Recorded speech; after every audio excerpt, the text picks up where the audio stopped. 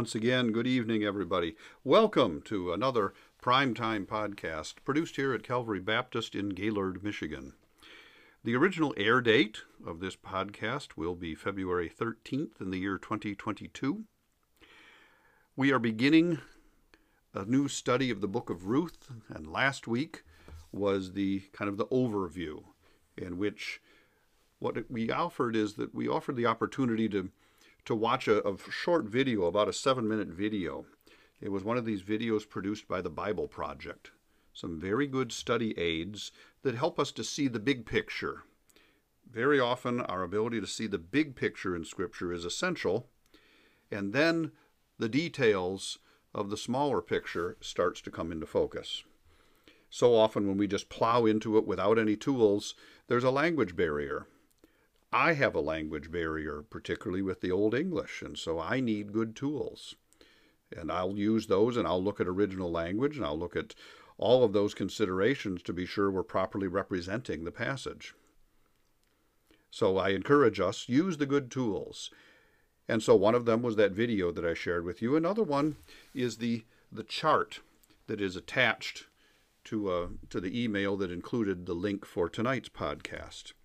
And it was one of these Charles Swindoll charts from Insight for Living, his longtime ministry. And so I'm going to ask you to pull that chart up on your computer. If you're listening to this on just a phone, that will be difficult, but perhaps you can, maybe you have the ability to print out the chart.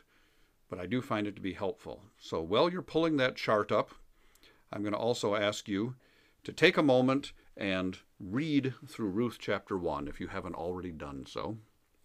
And then once you have the chart in your hand or on your screen and you have read Ruth chapter 1, come back and then we'll begin our study. And we are back. I'm going to pray for us and we will begin. Heavenly Father, as we begin now to dig into the details of the book of Ruth, we're asking, Lord, that your Holy Spirit will come upon each of us, that you will open our hearts and our minds to hear what you have to say. Help us, Lord, to look deep at the words, to recognize that the words bring meanings and that your message is communicated through these words. And yes, you have preserved your words throughout the passage of time. But sometimes there are still other barriers. Help us to work through those barriers, whether they be language issues or whether they be almost emotional issues that we have to work through.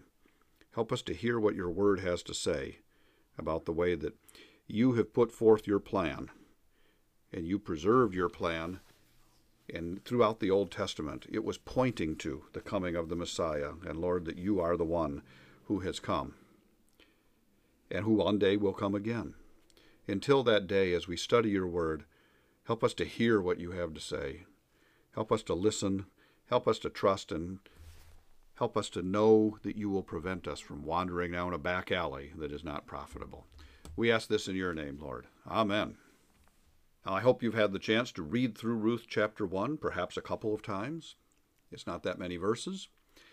And then I hope that you are looking at this chart that has 4 different columns at the top: Ruth's choice, Ruth's service, Ruth's claim, and then Ruth's marriage, and how it is divided by chapter. And the setting really is at the very beginning. It speaks about the days when the judges ruled and governed, and there was a famine in the land. That gives you the idea of the setting. It moves in chapter 1 from a sense of loss and a movement towards deeper commitment, and then through chapters 3 and 4 towards a sense of gain and a deeper love. The emotions that it goes from is grief to loneliness in chapter 2, and then companionship in chapter 3, and then eventually rejoicing in chapter 4. The overall theme is God provides for those who trust him, and he provides in hard times as well as in good times. The key verses are in Ruth 1:16 and in Ruth 3, verse 11 to 12. But the overall theme is God's always in charge, including that in changing times. From 1 Samuel, it's a reminder that blessed is the Lord, he has not left you without a redeemer today. that God has always been present. He was present in the time of Ruth, and that it is through Ruth, or actually Ruth's husband Boaz, that one day the Messiah will come. So that's the use of charts like this. I find them to be very useful. That's because I'm a visual learner. There are other kinds of learning styles, and they're all legitimate. People are sometimes learn more by simply hearing. Others they learn by visual things. Other times they learn by actions. That's called a tactile learner. There are other ways of learning, and most of us learn in multiple ways. But the point is that just simply sitting and listening is one of the least effective ways of learning, or at least of retaining information. And yet that was the primary method of instruction for years. And people say, well, they learned better back then. Well, we can debate that. I think they learned basics better back then. And part of it is because there weren't all the distractions of today. But we need to go beyond basics. And so today we've had the big picture of Ruth with that video from last week. And then today with this chart, it shows us a little more encapsulated big picture. So now we're going to start digging in. We're going to start digging in. And so I would ask you to pull out your Bibles, and we'll be at Ruth chapter 1, verse 1. And let us begin. Now it came to pass in the days when the judges ruled, and there was a famine in the land. That really is one of the main themes. It kind of frames the picture that we're going to hear. And it says, and a certain man of Bethlehem, Judah, went to journey in the country of Moab, he and his wife and his 2 sons. And the names of the man was Elimelech, and the name of his wife was Naomi. And the name of his 2 sons, Mahlon and Chilion, Ephrathites, and Bethlehem, Judah. There we go. Doesn't want to roll off the tongue. And they came into the country of Moab and continued there. And Elimelech, Naomi's husband, died. And she was left, and her 2 sons. And they took them wives of the women of Moab, and one was named Orpah. By the way, that's not Oprah. People see that and say, oh, yeah, Oprah Winfrey. I didn't know she was in the Old Testament. No, Orpah. And the other was named Ruth. So Ruth's sister was this woman named Orpah. And they dwelled there about 10 years. Where did they dwell? They came into the country of Moab and continued there. And Elimelech, Naomi's husband, died, and she was left and her 2 sons there in the country of Moab, and they lived there about 10 years. And then in verse 5 it says, and Mahlon and Chilion died, both of them. Pretty sad opening. Pretty sad opening. Verse 6, then she arose with her daughters-in-law, that she might return from the country of Moab, for she had heard in the country of Moab how that the Lord had visited his people in giving them bread. Wherefore she went forth out of the place where she was, and her 2 daughters-in-law with her. And they went on the way to return to the land of Judah. Remember, Judah is this southern kingdom, this southern portion of Israel. Verse 8, and Naomi said unto her daughters-in-law, go, return each to her mother's house. The Lord deal kindly with you, as ye have dealt with the dead and with me. Verse 9, the Lord grant you that ye may find rest, each of you in the house of her husband. By house of her husband, they mean her family, the family of her husband. Then she kissed them and lifted up their voice and wept. Verse 10, and they said unto her, surely we will return with thee unto thy people. And Naomi said, turn again, my daughters. Why will ye go with me? Are there yet many more sons in my womb, that they may be your husbands? Turn again, my daughters, go your way, for I am too old to have an husband. If I should say, I have hope, if I should have an husband also tonight, and also to bear sons. Verse 13, would ye tarry for them till they be grown? Would ye stay for them from having husbands? Nay, my daughters, for it grieveth me much for your sakes that the hand of the Lord is gone out against me. I don't know about you, but all of that to me is just very difficult reading. It just does not flow off the tongue.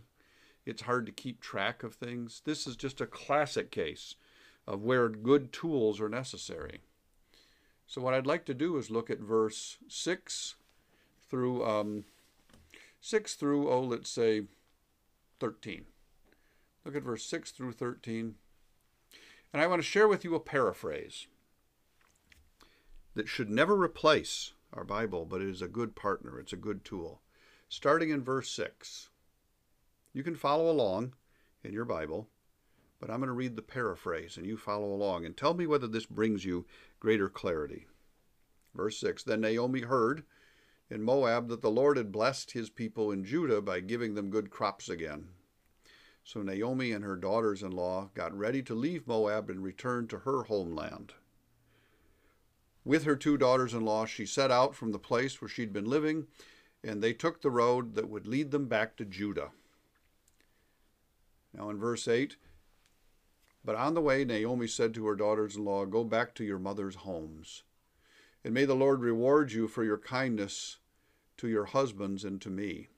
May the Lord bless you with the security of another marriage. Then she kissed them goodbye, and they all broke down and wept.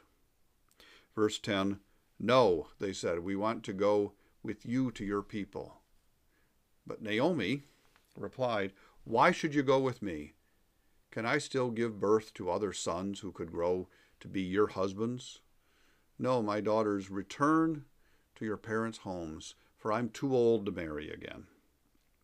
And even if it were possible, and I were to get married tonight and bear sons, then what? Would you wait for them to grow up and refuse to marry someone else? No, of course not, my daughters. Things are far more bitter for me than for you, because the Lord himself has raised his fist against me. I don't suggest that that should replace your Bible, but I think it's a helpful companion. These are tools. They're not replacements. I use them. I encourage you to use them because they help you see bigger pictures when you get lost in the details. All right, so that was up through verse 13. So now let's look at 14, back in the King James Version. And they lifted up their voice and wept again.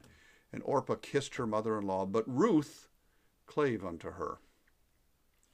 And she said, Behold, my sister-in-law, Orpah, is gone back unto her people and unto her gods. Return thou after thy sister-in-law, is what Naomi is saying. And Ruth said, verse 16, Entreat me not to leave thee, or to return from following after thee. For whither thou goest I will go, and whither thou lodgest I will lodge. Thy people shall be my people, and thy God my God. Very famous passage. Whither thou diest I will die, and there will I be buried. The Lord do so to me, and more also, if aught but death part thee and me. When she saw that she was steadfastly minded to go with her, then she left speaking unto her. That passage from verse 14 on, in the paraphrase, would read as follows. And again they wept together, and Orpah kissed her mother-in-law goodbye. But Ruth clung tightly to Naomi. Look, Naomi said to her, your sister-in-law has gone back to her people and to her gods. You should do the same. But Ruth replied, Don't ask me to leave you and to turn back. Wherever you go, I will go. Wherever you live, I'm going to live. Your people will be my people, and your God will be my God. Wherever you die, I'll die, and there will I be buried. May the Lord punish me severely if I allow anything but death to separate us. When Naomi saw that Ruth was determined to go with her, she said nothing more. To me, I think that just helps us to understand things. Then you go back into the King James Version and you see details that you would not have seen. This is what it means to use good tools. Of those two daughters-in-law of Naomi, Orpah, not Oprah, but Orpah, wanted to go back. She wanted to go back to Moab, to her people and to her gods. For one thing there, they worshipped multiple gods and pagan gods. But Ruth says to Naomi, you're going back to your land, to the Jews, to Judah. And your God is going to be my God, and your people will be my people. There's a picture here. I think there's a good picture. The idea that she was not born into basically into a believing household. She was born in the land of Moab. She was known as this Moabite woman. But she converted to a saving faith. She would have been considered a proselyte later on, in that she was a Gentile who converted to believing that the one true God is the one true God. Do you see that picture there, that all of us, technically speaking, before we come to a saving faith, when we have yet to do so, at that point we still stand condemned. We're still pagan heathens, basically. But God's call is always there. The Holy Spirit is reaching. And we have to answer that call, but he gives us the ability to answer that call. Faith is a gift of God. The people who don't believe because they can't believe. And I would argue because God has not yet given them that ability to believe. Now, well, God knows the outcome. We do not. And that's all the more reason why we should never presume something. And that's all the more reason to be reaching out and to looking for local missions as well as missions in faraway places, to have outreach to our community, because we don't know who will come to a saving faith. And it may, in fact, be you or me who is the one that plants the seed that the Holy Spirit grows. Way back here in the Old Testament, Orpah went back to her pagan land and her pagan gods. But Ruth did not. Ruth followed her mother-in-law back to Judah, to southern Israel, and the rest is history. So let's look and see what the rest of that history is. Verse 19, back in the King James Version. So they went until they came to Bethlehem. And it came to pass, when they were come to Bethlehem, that all the city was moved about them. And they said, Is this Naomi? And she said unto them, Call me not Naomi, call me Mara, for the Almighty hath dealt very bitterly with me. Verse 21, I went out full, and the Lord hath brought me home again empty. Why then call me Naomi, seeing the Lord hath testified against me, and the Almighty hath afflicted me? So Naomi returned, and Ruth the Moabitess, her daughter-in-law, with her, which returned out of the country of Moab, and they came to Bethlehem in the beginning of the barley harvest. So let's look at that. Verse 19 through 22. This completes chapter 1. The paraphrase says this: they continue on their journey and they come to Bethlehem. The entire town is excited by their arrival. They say, Is it really Naomi? And Naomi says, Don't call me that. Call me Mara. Call me Mara, which means bitter. Okay. Naomi, by the way, the name means pleasant. Now there's an interesting turning of the tide on that, isn't it? Naomi means pleasant, but the name Mara means bitter. So in verse 21, she's saying that she went away full, but the Lord brought her home empty. Why are you calling me Naomi when the Lord has caused me to suffer? Call me Mara. Bitterness. And the Almighty hath sent such a tragedy upon me. I'm sure she's referring to the fact that her husband died. And in that culture and in that time, when a husband died, that woman just had no ability to provide for herself at all. It was a very patriarchal time. There's elements of that. That were not unusual in America, and I think that one thing that changed it was the number of young widows at the end of World War II. That was a big factor, and that changed a number of things. Among other things, it was the beginning of, in some ways, the modern women's liberation movement. I mean, yes, they were working in the factories. Rosie the Riveter, you remember those stories. They worked in the factories during the war.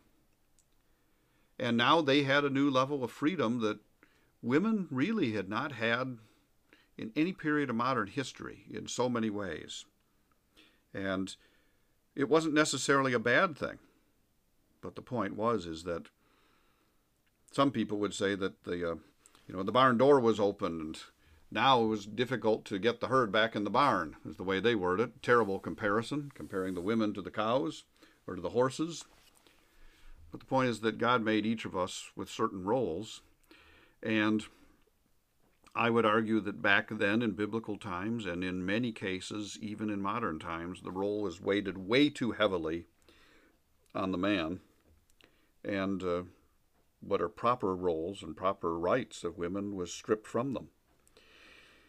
Today we've overcompensated in the other direction, but you can see that she felt like, her hope and her future has been stripped away from her. That's Naomi. But what she is hoping is that her daughter-in-law, Ruth, has a possible future.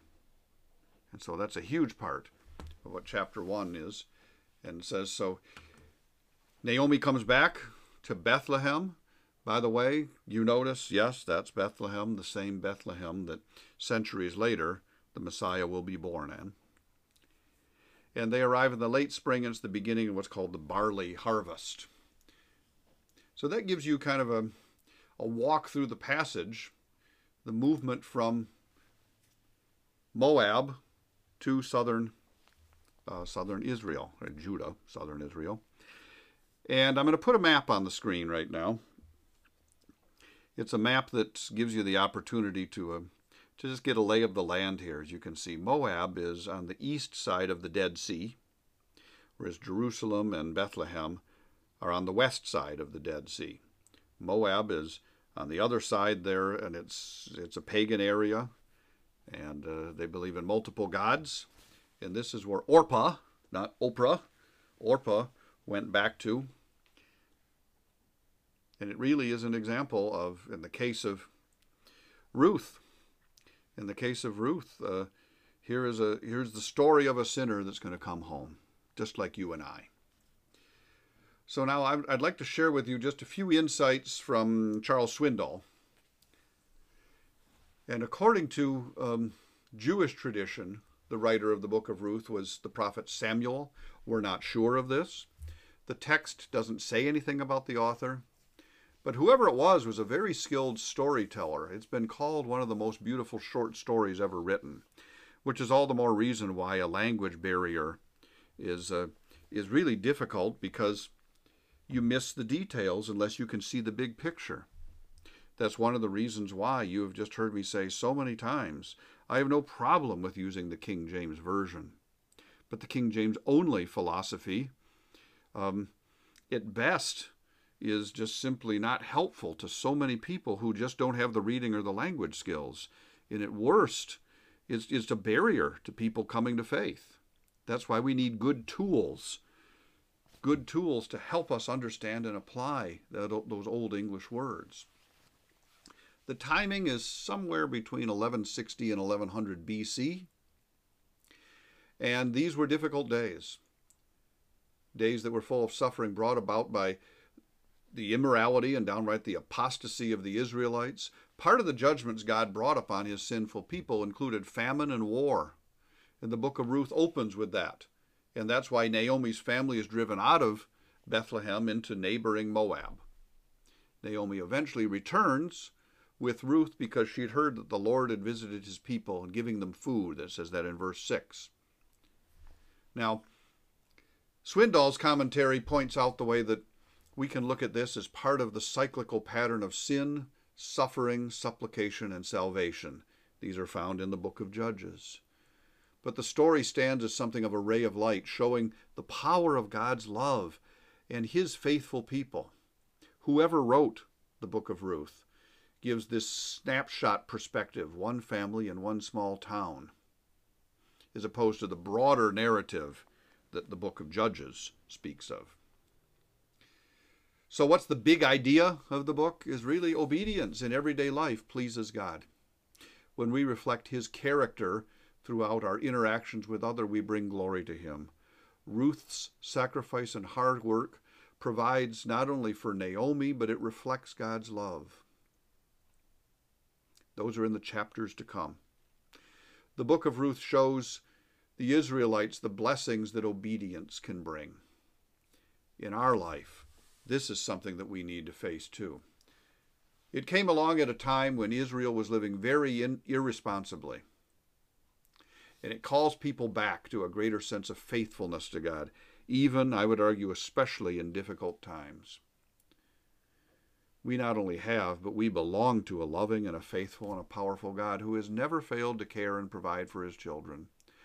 Like Ruth and then Boaz, the man she's going to meet, we're called to respond to God's divine grace with a faithful sense of obedience, even though we live in an increasingly godless culture today, much like they did back then. So that gives us an overview of chapter 1, and it stands, at least in my eyes, as another demonstration of how there are times that this wonderful high language translation that we use needs a little help for us, not because it's wrong, but because unless you grew up with it, and very few people today have grown up with it, unless you grew up with it, people just do not have the language skills or even the grammatical skills to dig through that. That's why tools like paraphrases are helpful. I don't see them as replacements, but I do think they're helpful, and I encourage you to feel free to use them. Well, that covers Ruth chapter 1. Next week, we'll look into chapter 2. Take a moment to study chapter 2 between now and then.